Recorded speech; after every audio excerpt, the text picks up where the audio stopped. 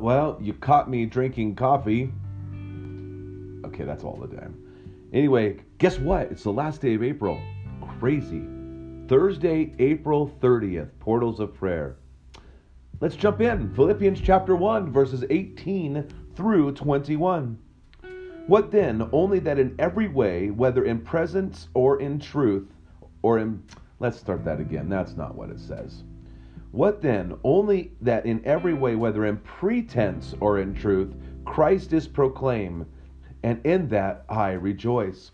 Yes, and I will rejoice, for I know that through your prayers and the help of the Spirit of Jesus Christ, this will turn out for my deliverance, as it is my eager expectation and hope that I will not be at all ashamed, but that with full courage, now as always, Christ will be honored in my body, whether by life or by death. For to me to live is Christ, and to die is gain. Having a hard time reading this morning, but at least I didn't mess up that last line. For to me to live is Christ, and to die is gain. Turning over to Psalm chapter 11. In the Lord I take refuge.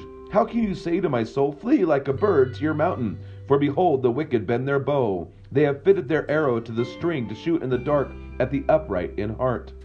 If the foundations are destroyed, what can the righteous do? The Lord is in his holy temple. The Lord's throne is in heaven. His eyes see. His eyelids test the children of man. The Lord tests the righteous, but his soul hates the wicked and the one who loves violence. Let him rain coals on the wicked. Fire and sulfur and a scorching wind shall be the portion of their cup. For the Lord is righteous. He loves righteous deeds. The upright shall behold his face. To live is Christ. To live is Christ, and to die is gain. This is one of my favorite passages, and yet I'll admit that it sounds a little strange.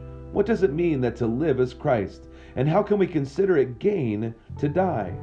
Paul wrote these words near the end of his life. He had endured countless trials. He wrote to his beloved Philippians and told them frankly that he wanted to be with Jesus. But if he was still needed on this earth for their sake, he would continue to serve. God's will be done. It may sound strange to be ready to die, but Paul knew exactly what waited for him. From the grave will Christ recall me. Brighter scenes will then commence. This shall be my confidence. To die and be with Jesus would be a welcome change from the struggles Paul faced below. However, until the Lord chose to take Paul home, his life was focused on one word: Christ.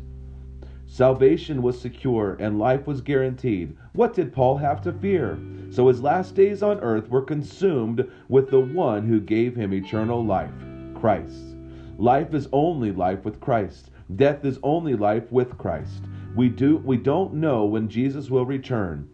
We don't know when he will call us home. But while we are on earth, we can pray that our hearts are centered on Christ, who gives us eternal life. Christ in life, Christ in death, I trust you. Amen. And I think that's just so good for us to be reminded that Jesus is our all in all. That regardless of what happens in this life, we know that he is with us, and we know that our life is in he who has conquered death. He who is the author of life. He is the one who gives us strength to carry on. And maybe you're dealing this last day of April with just some anxiety or stress or depression even. And those are real things. And I just pray that you would just allow the Holy Spirit to help you in those circumstances. Don't be afraid to reach out to others and people. If you know someone who struggles with these things, please reach out to them and help them be reminded that to live is Christ, and what this world has to offer is not our home. And so we look forward with great expectation to our coming Lord and Savior, Jesus Christ. May God richly bless your day. Enjoy Jesus. Go and share life.